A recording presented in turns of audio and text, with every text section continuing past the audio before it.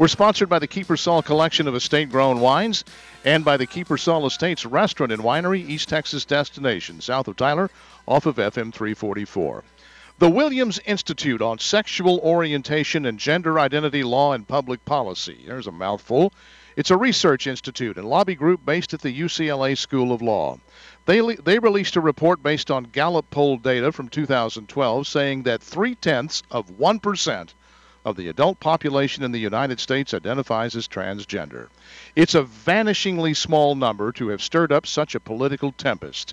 0.3% means that out of 320 million people living in the United States, 96,000 of them identify as transgender. That's one good-sized football stadium's worth. In practical terms, it means that any given school principal will either never be confronted with an issue involving a transgender-identifying student or will be so confronted only very rarely. One would like to believe that if an issue involving a transgender student were to arise in some particular school somewhere, the principal, the local community, and the school board could figure out what to do about it without any involvement from the federal government. Yet the Obama administration, perhaps the most statist in our history, has just issued a diktat on school restrooms that affects very nearly every public school in very nearly every city, town, and neighborhood in the country. So how is it that the federal government is micromanaging local schools right down to the restrooms? The answer is because the federal government sends money to most local school districts, and there is no such thing as a federal dollar without strings attached. Trace it back to Lyndon Johnson's Great Society and the Elementary and Secondary Education Act of 1965. That law brought about the most sweeping federal involvement in local schools in U.S. history. In 1980, Congress gave us the Department of Education. By 1981, public education was such a convoluted mess that Congress passed the Education Consolidation and Improvement Act. Nothing got better, so in 1994, we got the Improving America's Schools Act.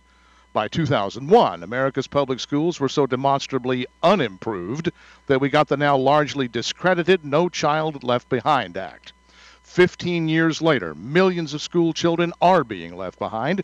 Reading and math scores are not improving. Dropout rates are appalling.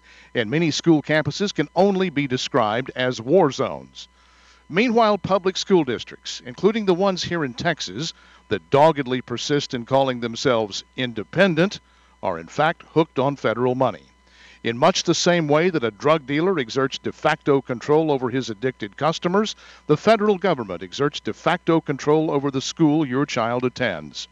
If that control was producing outstanding results, it would be one thing. But the results are horrendous, and the more the federal government does, the worse things get. Yet the Department of Education now weighs in on school restrooms with a straight face, as if that's the pressing matter. I've said it before. Show me one example of the federal government making things better. Show me just one. That's my word. What's yours? Go to youtellmetexas.com and you tell me. And follow me on Twitter at Paul Gleiser.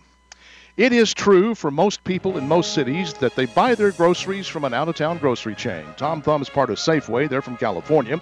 Albertsons is from Idaho. Kroger's from Cincinnati. And Walmart, well, and then there's Walmart. But the Brookshire Grocery Company is headquartered right here in East Texas. Brookshire's top management lives here, invests here, and they raise their families here.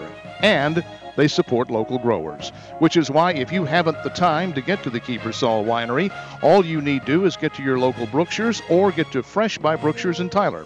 The most popular Kiepersol wines, including my favorite reds, such as the Kiepersol Cabernet, Syrah, and Merlot, are there on the wine aisle. It's all part of a mutual commitment by Brookshire's and Kiepersol to support the local businesses that keep East Texas vibrant. So when you're shopping locally for food to feed your family, shop locally in the wine aisle for the Kiepersol wines that will complement your meals. The Kiepersol Estates Winery and the Brookshire Grocery Company working together to keep East Texas strong.